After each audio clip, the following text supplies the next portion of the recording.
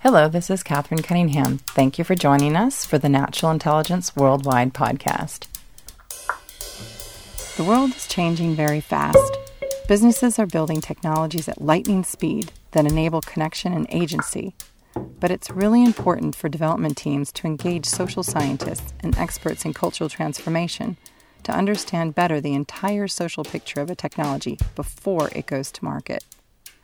The problem is that institutional understanding and systems thinking approaches to development and use of technology lag well behind the pace, scale, and rate of change happening in technology. Imagine there are 2.6 billion users now on Facebook, and over 50% of the world is connected to the internet. Globalization and connection are good when done right and when technologies provide a positive social, economic, or environmental benefit. Take, for example, Indian rural dwellers using voice recognition to communicate more effectively to others in different languages and dialects. That's a service. And even if we can't remove 100% of the negative and false cyberbot activity on the internet, we can do a lot to remove much of the information. Aaron Kramer, President and CEO of BSR, Business for Social Responsibility, suggests we just need to stay true and keep business accountable to developing a world forward that generally works for everyone and respects nature's boundaries. Let's hear more what Aaron has to say. I'm sitting with Aaron Kramer, who's the President and CEO of BSR. Welcome. Thanks, Catherine. Good to be with you. What are some of the underlying changes that you see taking place in the economy, and how does that relate to the SDGs? Well, I think we all see some pretty deep and wide changes in many aspects of our lives. Certainly technological change is coming fast and furious. Cultural change is happening as well. Economic change, political change. The tectonic plates are shifting, and that has huge implications for how businesses think about achieving the SDGs. There are new ways of doing things, but some new issues that are arising. And so questions such as the intersection of technology, ethics, and human rights are rising on the agenda. Climate, not only in terms of mitigation, but also building climate resilience into corporate strategies. And then the future of work. How do we think about the new world of work so that it works for all of us as individuals, for communities, for businesses and national economies? So the agenda is changing very rapidly, and all of these new issues are ways that we can think about taking steps to achieve the SDGs through private sector action and collaboration. But how do we ensure that we are essentially designing these technologies in a way to serve humanity and help us achieve the Sustainable Development Goals? It's a hugely consequential question, and businesses developing new technologies have to consider a range of things that, quite frankly, have not always been considered over the last 10 or 20 years. And we have new tools that enable human progress, enable connection, enable individuals to have agency, communities to form. That's all great.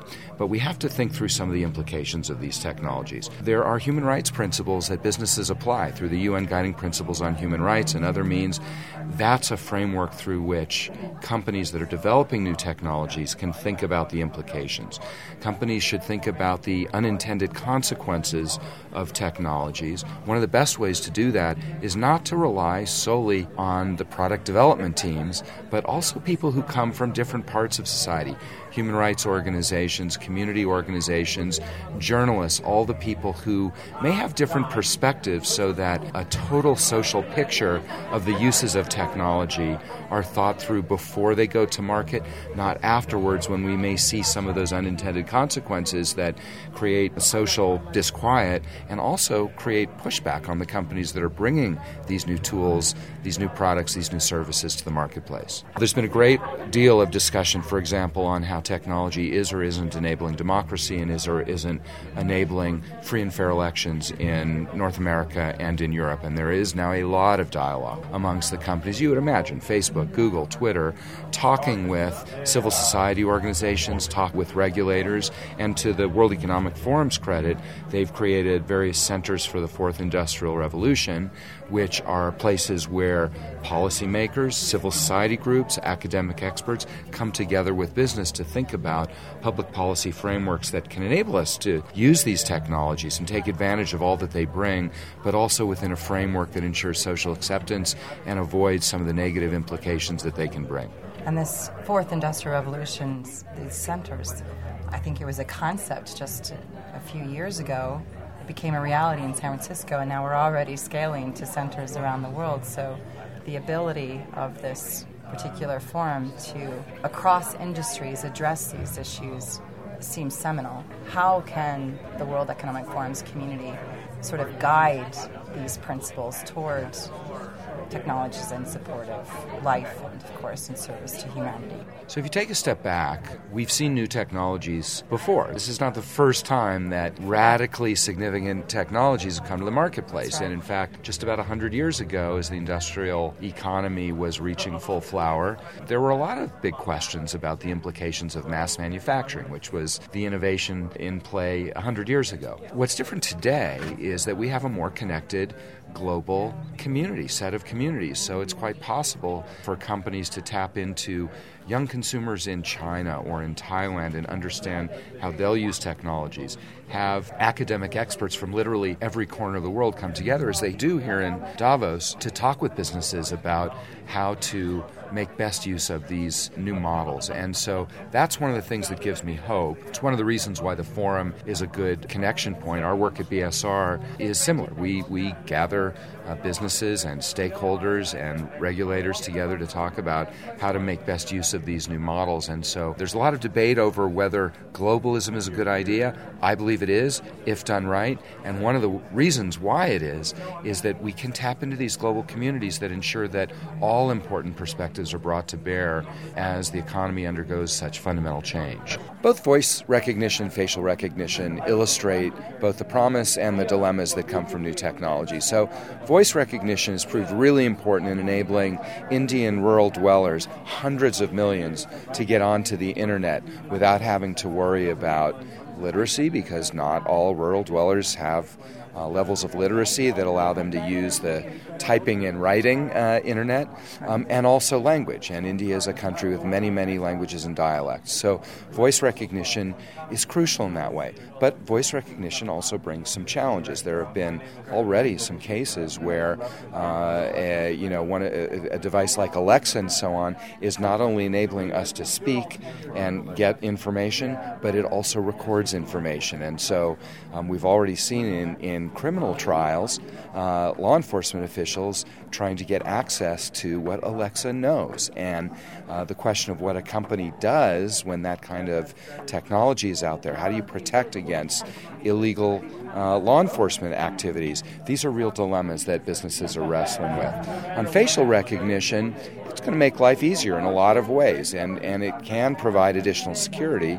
The problem is we know already that facial recognition has a lot of bias built into it, and there have been lots of examples where, in the United States context, women and people of color are not, their faces are not recognized as accurately as for white males. That's a big problem, and it reinforces bias. So, again, with all these technologies, they bring amazing things, but there are some significant social issues that need to be worked out so that they operate fairly. I think it's important to understand that these technologies have just recently come into the social sphere. We're discussing opportunities as well as the downsides of facial recognition and speech recognition. Do the benefits to society outweigh the costs, in a sense? I mean, if you look at Aadhaar, for example, in India, the ability to bring every citizen online, so they have their own bank account, they can access their health information, be more preventative on health, and etc. Do you see, but yet it was a system that was hacked. So do you see that society has a lot to gain from these technologies, more so than the downside? And how do we sort of communicate that social benefit? Well, it's hard to do sort of a universal cost-benefit analysis. The thing that's different, though, and I think is really important, is the rate at which new technologies get to scale is faster than ever before. Facebook has 2.6 billion users. It's gotten there really, really fast. The iPhone was only invented or brought to market in 2007, and it's everywhere. And so the problem is we start using these technologies in such immense numbers that the institutional understandings that are needed to make sure that we get the benefits and manage the risks, that's happening so fast, it can be hard for us, first of all, to understand what the range of issues might be, and then secondly, come to solutions. So The technology just goes so fast. Institutional arrangements don't move at that speed. And I think that's some of the disconnect that we're experiencing right now. Right. Well, you bring up Facebook. Interesting. Sheryl Sandberg was just speaking earlier about the problems they've had with cyber attacks and cyber bots, and said, recall we were just a startup a few years ago, and so this is an evolution of our company. We're very different, Facebook, now than we were at the beginning. Now we're working with governments to understand the cyber security protocols that we need to put in place and how we can protect the data of our members. Given that we know that we need a new narrative going forward on the nature agenda, on our sustainability agenda, and we know that we need society to come along with us on this journey, these social media tools are critical to the success of distributing information, stimulating dialogue, but yet we have to consider also that there are these cyber bots out there that are wanting to disrupt the conversation. How do we, like you said, reduce or mitigate the risk of the downside of social media technologies and yet allow it to help us advance our messaging? Well, in terms of the new communications tools, the good news is that there are principles that journalists have used for decades that are applicable in the new technologies. And I think it's been good to see that some of the platform companies have been acknowledging that in a certain way, it's a different way, but in a certain way, they are publishers. It's different than what the New York Times is and so on, but they are to a certain degree publishers and are accessing some of those journalistic principles, are consulting with human rights organizations to try to develop human methods, not just machine learning, but also human skills, human tools to help moderate a set of standards that can ensure that the information that's on social media platforms is reliable. It will never be 100% reliable. There's just too much information out there. But in a dialogue that Microsoft put together with the UN High Commissioner on Human Rights just this week, the discussion was all about saying, let's make a start. If we can take out the obviously manipulated information, you can get a long ways down the path and begin to establish norms. There are also other tools that are being used to be able to designate for users whether something comes from a trusted source or not. So getting to 100% accurate information on the internet is impossible, but getting significantly further down that path than we are today is absolutely doable. And although recognition of the need to do that and the ways to do that is later than I would have liked, it is happening, and we need to push that further, faster. Is there anything that you would like to share with our audience as a sort of final note? Well, I think there is a lot of movement happening. The world is changing very rapidly. We are not yet on track for the Sustainable Development Goals, but a lot of progress is being made. And so we need to stay true to the objectives in the SDGs and also tie it back to how people's lives are actually lived every day, because that's how you build a sense that this is not just something hatched in meeting rooms in the beautiful Swiss Alps, but actually something that is designed to create a global economy that genuinely works for everybody and genuinely respects the natural boundaries of the planet. We're not there yet. That story can be achieved and that story can be told, and if you do that, then you get a virtuous circle of more support, more innovation, more investment, and more progress. Brilliant. Thank you so much. It's wonderful to have you. Thanks, Catherine.